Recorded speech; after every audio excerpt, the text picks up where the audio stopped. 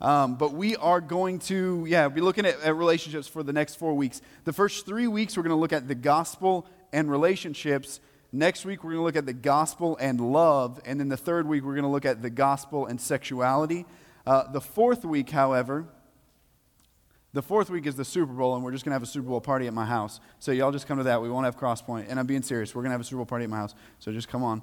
The following week, however, which will be the fourth Crosspoint, but the fifth week, we're going to have a Q&A with 3 couples from our church, all with very different stories. We're going to be playing some of their stories over the next 3 weeks, so you get to know them before we have that Q&A. And this is a Q&A involving really anything around relationships, dating, any of that sort of stuff that you want to ask. And so the way that you will ask that, because I'm not going to let you do it that night because I don't trust you, is if you notice on the paper that you got when you came in, you'll see down there on the flap, one of the sides of the flap talks about groups or talking about contacting a pastor, one of those. The other side of that flap actually says, what's your question? And you'll see right above that it says February 9th Q&A. So as I'm talking over the next 3 weeks, actually I'll be talking 2 weeks, Kyle will talk 1. As I'm speaking about, as we're talking about relationships and things cross your mind, I want you to write those down and put those in the silver boxes that are in the back against the wall. That's usually where money goes, but I don't want your money. I just want you to ask questions. And then we're going to filter through those questions, and then we are going to present those to the couples on that fourth week. So feel free, especially anonymously, to ask whatever you want to ask.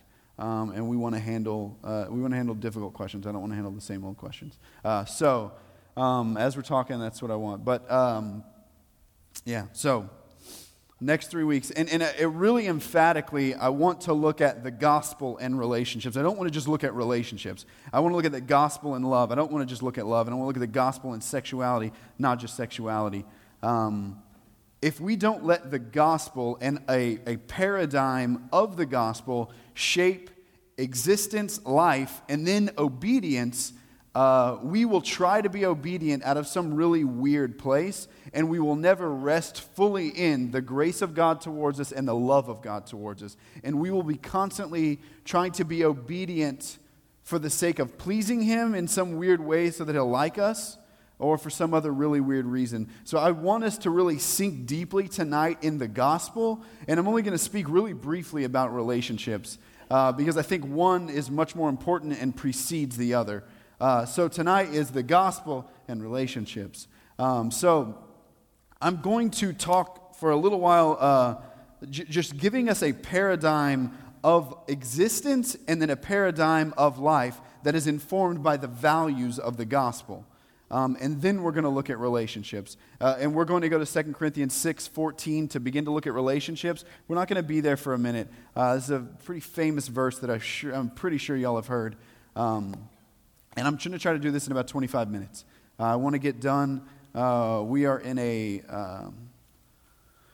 we're in just a season at Grace where we're trying to worship a bit differently. We're trying to call all of us together into worship. So I want to spend a considerable amount of time in worship, which is going to be a little different after the sermon. So I'm going to make this quick, talk about the gospel, talk about relationships, and then I want to lead you guys into a bit of a different kind of worship, something we did this morning if you were here. Okay, let's get going. Like I said, it's important that we not just understand the gospel and we not just understand God or know about Him, but it's really important that the gospel shapes how we operate and move through life. And I'm going to flesh that out a bit. I'm going to flesh that out a lot, actually. So actually I just want to give us a paradigm for existence. I want to give us a lens to view why we exist, what we're doing here, not just in this church, what are we doing alive? Like, what's the point of us even being here? I want to give us a paradigm to view that in, then to view Christianity in behind that. You'll see as this unfolds. So just with this question, why does a perfect and complete being, like a perfectly complete being who needs nothing, is all-powerful, has no wants, no desire for anything, why does a being like that create something outside of itself? And I think you're going to see as Scripture unfolds that the answer is really quite awesome, but secondly, something we miss quite often. I believe the reason that a being who needs nothing and is all-powerful and all good would create other beings is for the purpose of those other beings enjoying him and enjoying what else he has made. And I don't think we let that permeate the way that we view our lives or the way that we view Christianity even. Why the heck would even God go about creating us? Like, what good does it do him? And I think the answer lies deeply in this idea that he desperately wants us to know him and to be with him for our own good and for his glory. He doesn't just need us to come to a church and be like, you're good, and we're going to sing at you for an hour or so. He doesn't need that. But there's something way deeper down there where he's like, I'm beautiful and complete and loving and good. And as you involve yourself in that, your life becomes complete and loving and good. And he does this out of this like selfless love, this overflow of love and creativity he creates. And like I said, I think we might agree with that. Like I think you would look at me and agree with that, but I don't think most of us allow that paradigm and that lens to shape the way we operate through life. Let me explain what I mean. I think most of us, and I don't think it's like consistent, but I think a lot of the times, and given the way we are, I think we either operate out of two other paradigms. We either operate thinking that we exist so that we might be happy, or, and this is what I see in Christianity right now that's really scary, we think that we exist so that we might follow the rules.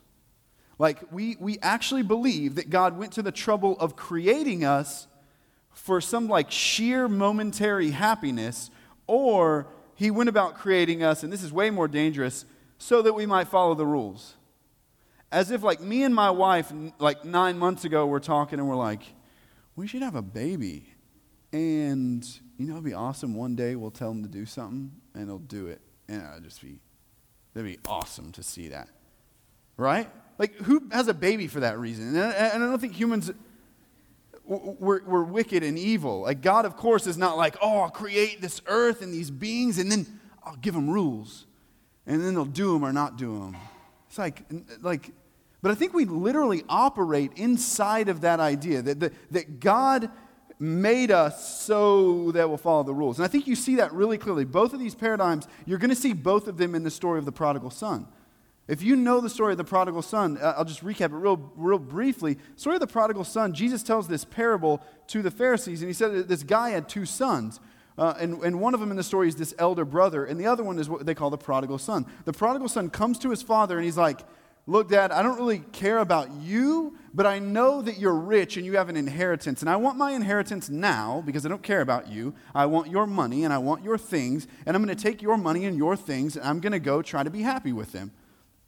As you're seeing in the prodigal son, don't really care about the father, care about the father's things. And I want to use the father's things to be happy. He does that, and it ends badly. And then you see the elder brother. And you think for a moment that the elder brother is the protagonist, the good guy. But the elder brother doesn't really care to be with the father either. The elder brother wants to follow the rules to get God's things. And you're going to see that when the prodigal son returns home. The elder brother he's pissed. He's like, Dad, I always follow the rules, and you didn't slaughter a calf for me. You didn't slaughter a calf for me and didn't have this festival for me. And you're going to see the father say, like, all I have is yours. And you're going to see the father hurt deeply by both of these. The father is deeply, deeply hurt by the son who says, I don't really want you, I just want your stuff. Let's take this a level higher. I want what you've created to make me happy. I don't really care much about you. So I want to use creation to be happy. And you're going to see the other one is like, I'm going to follow the rules to get ahead, to be in the right place. And as I do that, Father, you better give me what I believe I deserve. Neither of them care much about the Father. They care about something else. And you see the Father was really deeply hurt by that. I think we operate in there a little bit. I think what motivates our life on a day-to-day basis is not, I wake up, I'm filled and overflowing with the knowledge and resting in, my Father loves me. He sent his Son to die for me. I am wrapped in his presence. I trust where he's leading me. I don't have to do some song and dance for him to like me. Like, he loves me, and I'm resting in that, and it's beautiful. I think most of us wake up either being like, what am I going to do today? Okay, I'm going to drink coffee. This is me. I'm the prodigal. If you don't, I'm going to drink coffee. I'm going to eat a huge meal. I'm going to eat a huge breakfast. I'm going to try to nap. I'm going to eat. Like, I just want things to make me happy, to appease something small in me. I'm not much of a rule follower. And when I was younger, it was like, I'm going to smoke a little weed. I'm going to get, I'm going to get high throughout the day. I'm going to drink a little bit at night. I'm still going to act like God exists, and I'm going to argue with atheists who get high with me about the existence of God. But I really have no interest in being with you, God, even though I think you're there. Everything you made is for me. But I think some others of us, we wake up and we're like, what have I done wrong today, God? I don't even really open my heart to you because I'm afraid as soon as I open my heart to you, you're going to tell me that I've done something wrong. And I don't really want to know what I've done wrong, but I do want to know what to do. And so there's just like weird turmoil. I've done something wrong, but I do want to be obedient. And so there's just like this weird, like, I want to be obedient, but I feel like I'm always messing up. And we always view God through this sort of like, what's the rules? Let me follow the rules. And then as you do good and follow the rules and things don't go the way you think they ought to go, then you get really like, hey, where the heck are you, God? Like, what's going on? Like, I've been going to church, reading my Bible, talking to people about Jesus. Why the heck did you let this happen? And so we don't view God through like, I trust you in all of this. We sort of view through like, this is for me, and or like, what's the rules? What's the rules? Let me follow the rules. Have I done a good job of following the rules? Have I done a good job of obeying? Have I done a good job? Have I done a good job? And wow, like, how much we see in the story of the prodigal son that like, it's not the desire of God at all for us. It's not the desire of God at all for us. And so I want to sort of real briefly show you that from Genesis to Revelation real quick. It's going to take a second. I think you see in the very beginning, God creates these humans, and he's like, hey, live in this garden. You're going to work in there, but it's not going to be toilsome labor. Just tend this garden. Anything you want from the garden, take. And then you see him walking with Adam and Eve in the cool of the day. It's like, enjoy my creation, enjoy me. Enjoy my creation, enjoy me. But because he's a loving God, he's like, you don't have to, though. We can do this a different way. The door out of this relationship and out of this garden is right there in the middle of the garden. It's a tree. So he didn't just create this rule, don't eat from the tree of the knowledge of good and evil. He didn't just create this rule about that tree because he likes rules. It was honestly like a choice. I'm creating you to be in this relationship with me, but you don't have to be. You can take this whatever way you want to go. And they do. And then what you see immediately as God comes looking for them, you see the pursuit of God after his creation. You don't see, man, I'm just going to kill you guys and start all over with some people who follow the rules because I like rule followers. Like, that's not what you see at all. You see him tell them, hey, here's the fallout from your decision. Here's the fallout. Yeah, your decisions matter, and you're held responsible for them. Here's the fallout. But it's not over, and it's not done. And so you're going to see woven into the curse the promise of the Messiah, right? And so it was always to be with them. And he begins pursuing them again and again. And so you're going to see him come to this guy named Abraham. And he's like, look, I'm going to play this thing out through you. I'm going to create a family from you that's going to turn into a nation from you that's actually going to give birth to the Messiah. And that Messiah is going to bless the whole world. And then you're going to see him be like, okay, I believe that. You're going to see this nation actually born in Egypt. And then in Egypt, this nation is born. And then that story of Moses. Moses goes in and gets God's people out of Egypt. After this nation has been birthed, after the father Abraham, this nation is finally, 400 and something years it takes for this nation to be birthed. And then Moses leads them out. And you're going to see what happens. The very first words that are said, Moses leads them out of Egypt, across the Red Sea. The seas part, they come across, and God says to Moses, tell the people, assemble at the mountain, I have brought you from Egypt to myself. And it's like, even from there, God's like, I brought you out of slavery to me. I didn't bring you out of slavery to the promised land. I brought you out of slavery to me. And then he's like, and then I'm also going to bring you to me and let you enjoy my creation. I'm going to bring you to the promised land. And so you're going to see Moses say, look, if you're going to lead us, you have to be with us when you lead us. And so he's like, yeah, that's right. I'm down, Moses. I'm going to lead you by fire and by cloud, like day and night. And you're going to see from the very beginning of the nation of Israel, it's about the presence of God among the people. And the people are not happy unless God is with them. And that lasts for like 20 minutes. And the people are like us. And then you're going to see the nation built. And then you're going to see them get the promised land. And then you're going to see the prophets in this really, really aggressive language that just rips your heart out when you read it. Like if you've ever read Jeremiah or Hosea, you're going to see the way God talks about what his people do to him. He talks about his people like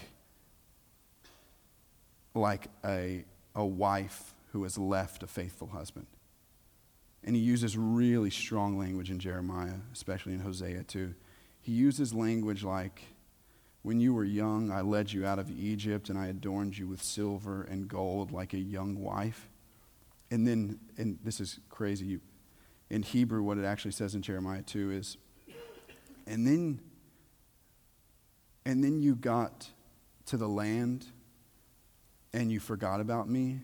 And then it says this, and then you spread your legs under every tree. It's aggressive language. You spread your legs under every green tree and on every high hill, and you made creation your God. It's super strong language. And he's consistently going to say over and over, like, I led you like a young bride, and then you ran after other lovers. And the language of the prophets is not, you didn't follow the rules, now I'm going to curse you. It's, I loved you and you left me, and I want you back so badly. And so in every prophecy that you're going to see about the destruction of Israel, you're also going to see the promise of the Messiah. Destruction is coming, but the Messiah is coming because I want you back so badly. The prophets speak in the language of lost love. They don't speak in the language of start following the rules, start following the rules. I mean, Hosea is the same way. He talks like, I led you out of Egypt like a baby, and like I held your arms as you learned to walk. Talking about like a little child, like I held your arms as you learned to walk. And then when you got to the land, you started worshiping other things. You started killing your children, and you turned from me. And none of the priests ask, where is God? And none of the shepherds ask, where is God? Nobody cares about this relationship that I've been pursuing. And then you're going to see the day that right before Jesus is born, the angels come to Mary, and they say, you're going to name him Emmanuel, God with us. Not the guy who makes the people be able to follow the rules. It's like a pursuit, and you see at every step, God is getting closer and closer and closer to being with his creation again, to being with his people again. If we don't let that paradigm of the gospel begin to shape us, that my God, our God, has pursued us and pursued us and pursued us. He is not scared of our disobedience. He's not scared of our rebellion, and he will do anything to restore the relationship. He will really do anything to restore the relationship. If we don't let that paradigm shape us, then when we start talking about relationships, we start talking about obedience, it's always going to come in the form of, okay, if God wants us to follow these rules, and if we follow the rules, he'll give us cool things.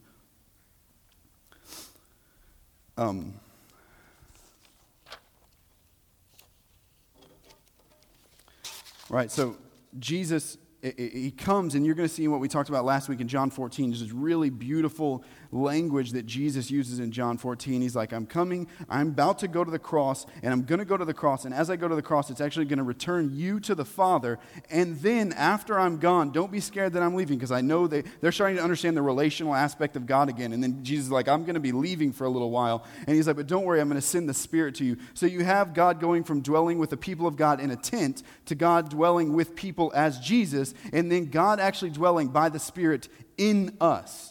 So you're going to see God moving closer and closer and closer to his people till he actually indwells us once again. And union with God begins to happen again after the cross. And so Jesus dies for this purpose. But then you're going to see this illusion in John 14 of Revelation 21, where you're going to see in Revelation 21 this final thing where God says, heaven comes to earth, and then God speaks to his people, and he says, I'm going to be your God, and I'm going to be with you, and you're going to be with me. I'm going to bring heaven to earth, and I'm going to be with you, and you're going to be with me. And he just says this like 3 times, so we don't miss the point. That the afterlife is not about heaven, it's about life with God. And so you're just seeing throughout this whole thing, woven together, is God's desire for humanity is life with God. And I don't think we let that paradigm shape the way we just live and exist, but didn't live inside of Christianity. I don't think we do that. Most of the time I don't. I think most of the time it revolves around following the rules right. Is he mad at me right now? Or, yeah, I'm pretty sure he loves me, and so I'm pretty sure he's going to make life good for me. And so me and my wife, we had our child over the break, and so I'm going to be using a lot of illustrations. I don't know. I'm sorry. It's just all I've been thinking about lately. But as I was holding him like the 3rd day, it really struck me that I think a lot of times we view what Jesus did really weirdly. So Jesus talks about him going to the cross as being similar to the pains of bearing a child. He says it's really painful. Then there's joy that follows.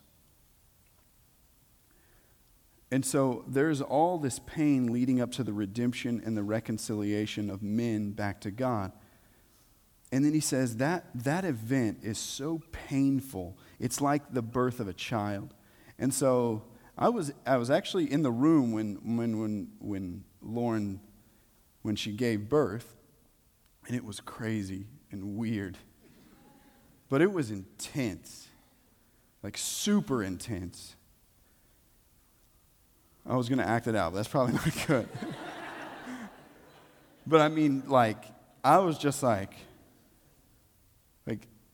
I don't know what to do here, right? And then this baby comes out, and I'm sort of laughing and crying, and then like 2 or 3 days later, we're sitting in the nursery, and I'm just in the rocking chair just sort of looking at him, and I'm just like, God, I love this thing. He's just like a new human, and like I really just am like drawn and like love him and cherish him. And I'm just like, this is crazy. And so God relates what Jesus did at the cross to the pains of childbirth. And I think the way that we view God a lot of times is that Jesus goes through the pain of childbirth, and then he's just sort of apathetic towards us. Or maybe not even apathetic, just a little angry with us.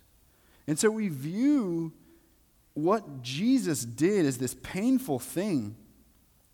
It'd be like Lauren going through all of that, and then we get the baby home, and me and her Lauren are like, yeah, well, I mean, we'll feed him, we'll keep him alive.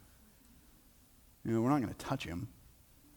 We'll just sort of we'll let him like sit in that little rocker thing, and we'll sort of kick it sometimes to keep it moving so he doesn't cry in our ears. Like, we don't view God as cherishing us even after all the pain that he went through to get us back.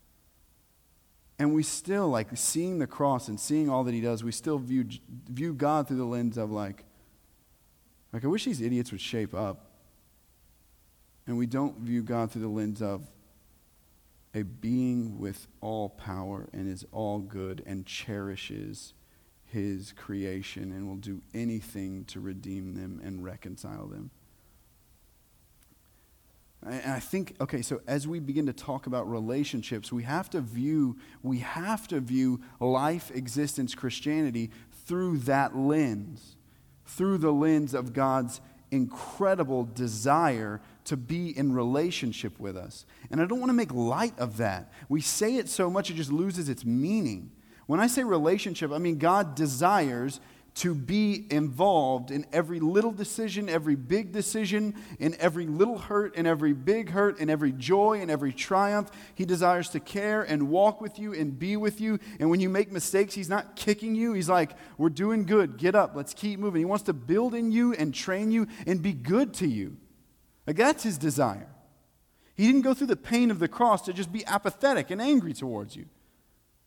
If we don't let that framework guide our discussion, it's like we'll set up some boundaries for relationships, or we'll set up some wisdom we can use in relationships, and we don't let the gospel shape it. It's just like some rules we get so we can get something good out of it in the end. And so I think if you consider Matthew 11, and Matthew 11:28, it's a really famous verse. Jesus says, "Come to me, all who are weary and heavy laden, and I'll give you rest. Take my yoke on you and learn from me. I'm gentle and lowly in heart, and you'll find rest for your soul." I think you see all of what I just talked about in there. Come to me, right? Come into this relationship. Come into this abiding love that I have for you as the all-powerful creator of the world. Let's come into that relationship first. And then he says, take my yoke. So then here comes obedience in. So I'm not just going to take the yoke off of you, but take my yoke on you. So here comes obedience after the relationship. Okay, take this yoke on you and learn from me because I'm gentle. I'm not going to kick you while you're down. I'm not going to punch you in the face. I'm not like, okay, I love you. Take my yoke on you. Learn from me. I'm gentle and lowly in heart, and you'll find rest for your souls. So in there you're even seeing the happiness. So I'm not saying happiness is not a part of life with Jesus. I'm just saying it's not the reason you were created. You were created to be with him, and as you are with him, he's going to draw you into obedience for your own good, and he's also going to bring rest and joy, which is something bigger and broader and greater than just mere happiness.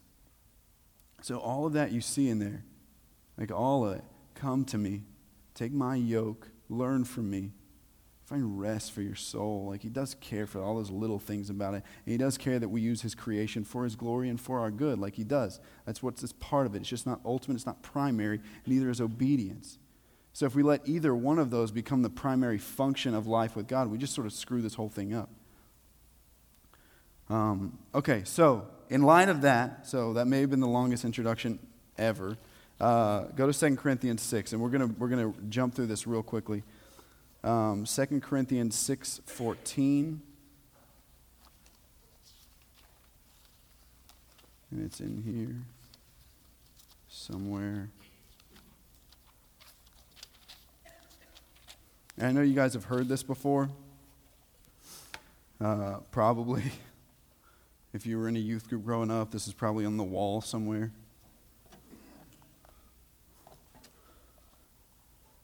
Okay. 6:14, I'm going to read all the way to 7:1. Do not be unequally yoked with unbelievers, for what partnership has righteousness with lawlessness? What fellowship has light with darkness? What accord has Christ with Belial? That just basically means wickedness, or the person of wickedness. What portion does a believer share with an unbeliever? What agreement has the temple of God with idols? For we are the temple of the living God. So you're seeing God dwelling us. As God said, I will make my dwelling among them and walk among them. So see, you've seen this, the view of Paul is life with God. I will make my dwelling among them and walk among them, and I will be their God, and they shall be my people. Right? We've just talked about that. Therefore, go out from their midst and be separate from them, says the Lord. Touch no unclean thing, then I will welcome you. And then even more, this relational. I will be a father to you, and you shall be sons and daughters to me, says the Lord Almighty. Since we have these promises, beloved, let us cleanse ourselves from every defilement of body and spirit, bringing holiness to completion in the fear of God. Okay. So we've heard that. Don't be unequally yoked with unbelievers. Y'all have heard that, right? Does it make you angry to hear it? Maybe not because you don't want to do that, but because, you've heard it way too much. And, maybe a face comes to mind.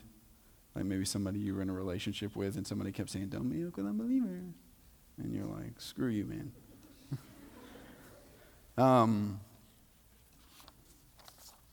I just want to do, we're going to jump through this really quick.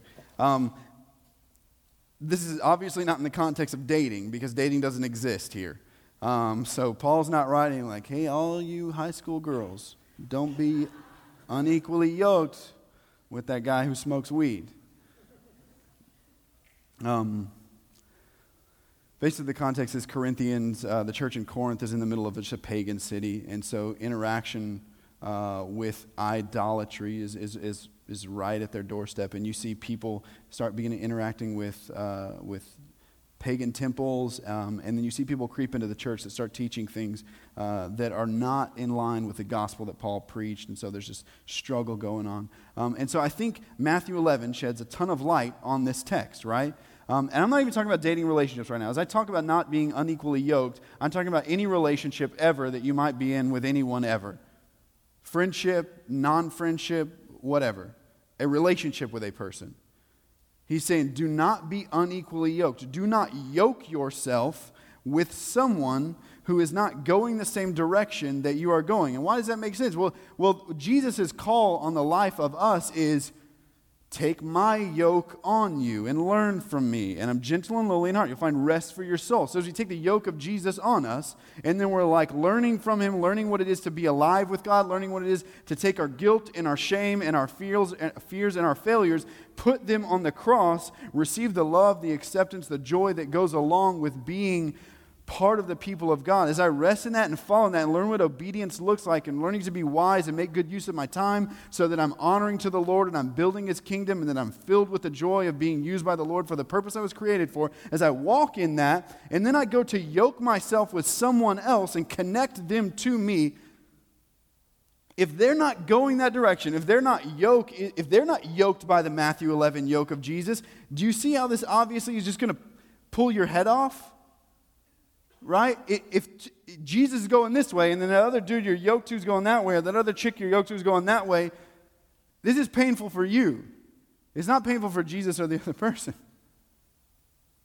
You got two yokes on you, each of which are being pulled in two different directions.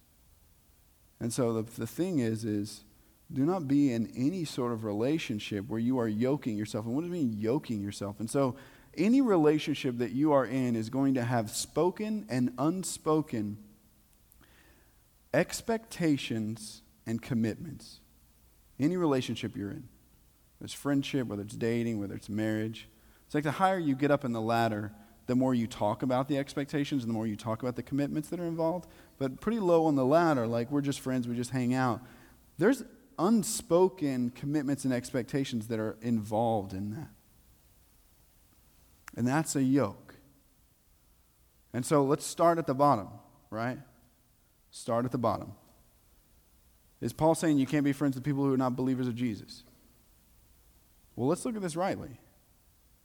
If you read 1 Corinthians, you're going to automatically say no, and I agree with you. The answer is no. You're going to live and you're going to have friends who are not believers. But something that I need to make really clear, if you are not secure in the Lord and understand what it means to walk with the Lord in a way that brings life to you, that you are secure and affirmed by him and living with him, you feel life with God and you understand what that means and you're finding security in that, what is going to happen is even the friends that are around you have unspoken commitments and expectations, and if you are not secure in the Lord, you will find yourself folding underneath their expectations and their commitments because you are not secure in the Lord enough to do what you feel like the Lord is calling you to do. So you will do what the people around you are calling you to do, because in that you find affirmation, you find security, you find friendship, you find things that we as humans need, but it doesn't really ever fill you up. So would I say it's okay to be unequally yoked with unbelievers? Is it okay for you to be friends with unbelievers? Yeah, if you know how to be secure in the Lord and not let them shape your life. But if you don't know how to do that, you need to learn what it means to be secure in the Lord and firm in the way to walk with him, or else they're going to ruin your life. Period. Like, they are going to take you down a path you do not want to go. So, like, be really careful who you're friends with. Not because God is looking at you like, that's a bad person. He says cuss words. Like, what? Are you serious? God, like, deeply desires life and freedom in you. He loves you and wants the best for you. And he said you'll find rest for your soul. You'll trade rest for your soul for, like, that person thinks I'm cool. Sort of. But they really don't deep down. Because I'm really just like following what they do and they see that. You see where I'm going here? If you have security in the Lord, yeah.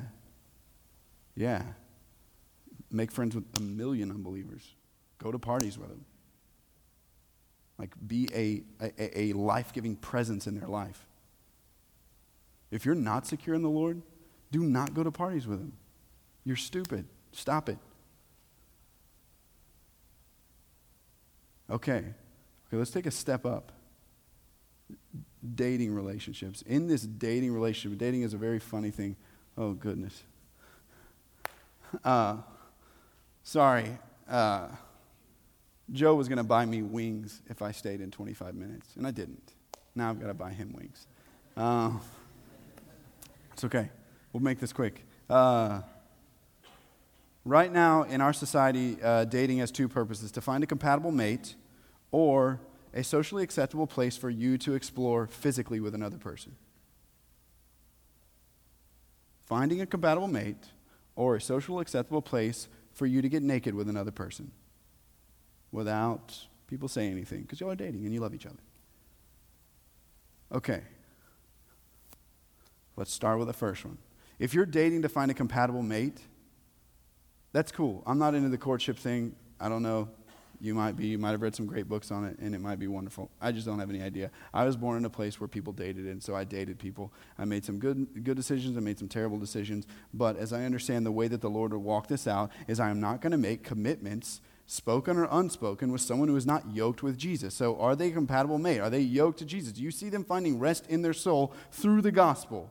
Do you see them wanting to follow in obedience the commands of the Lord for their own life so that they might be in a life-giving relationship with the creator of the universe? Do you see that? No. Don't do it. You can't save them. You can't do anything for them. You can hang out with them. Go right ahead. But don't do it really late. Don't be dumb. Okay. So if you're looking for a compatible mate, it's quite obvious. Don't yoke yourself. If they are going that direction, yeah, go on some dates. Stop being lame. Like, go do stuff. And if you're a guy, like, step up. Ask some questions. Like, be forward. Let's walk this thing out. Find a chick and take her on a date. It'll be sweet. She may shoot you down. That's fine. Do it anyway. You'll be stronger afterwards, sort of. But do this with people who are going the direction that you're going, that want the life that you want, or else some hot chick is going to ruin your life because she's only hot and she's like 2 inches deep and she has no desire to follow the Lord. Like, come on. This is obvious. Sort of. But you got all these emotions.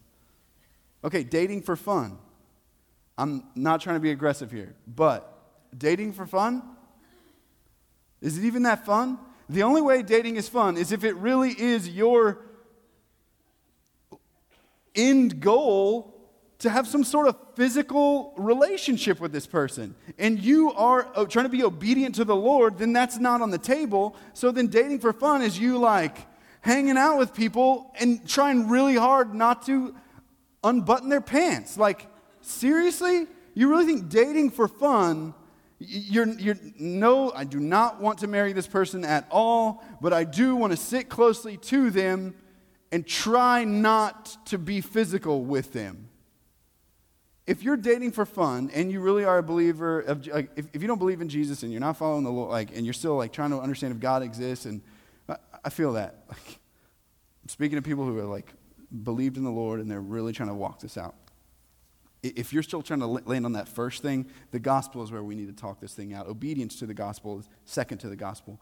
But if you're trying to walk this out, then dating for fun probably means that you need a degree of affirmation from another person to fill you up because you don't know what it means to be secure in the Lord. So you're looking for that security in another human being. And it feels really good for a couple weeks until you find out that that person is investing their hope in you and placing their hope for happiness on you, and you find out that's a terribly crushing weight because they are not yoked to the Lord and finding their happiness and love and acceptance in Him. Where else are they going to find it? Another human. It just happens to be you. So while you're sucking them dry for affection and acceptance, they're doing the same to you until both of you find, oh my gosh, when this runs out, we have nothing to stand on and nothing to hope for other than each other. And so now we place an incredible, unbearable weight on each other. Doesn't sound like fun. So is there such thing as dating for fun? I don't think so. Not if you're a Christian. I don't. Sorry.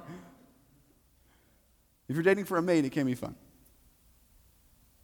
So, yeah, that's really all I want to say about relationships to begin this. We're going to look at love and sexuality over the next 2 weeks. Of course, then there's a Q&A, and so ask some questions. But I think as we view and understand life and existence, and then Christianity through the lens of my Father loves and cares for me, wants relationship with me, wants to lead and guide this thing out. He has plans for me that are good, that are for the glory of His name, the advance of His kingdom, and my good. Then learning to stand firm in what you may or may not be feeling, learning to be wise with who you are committing yourself to and placing yourself under their expectations becomes a little more, I want to say easier, it becomes a little more clear the way that should play itself out.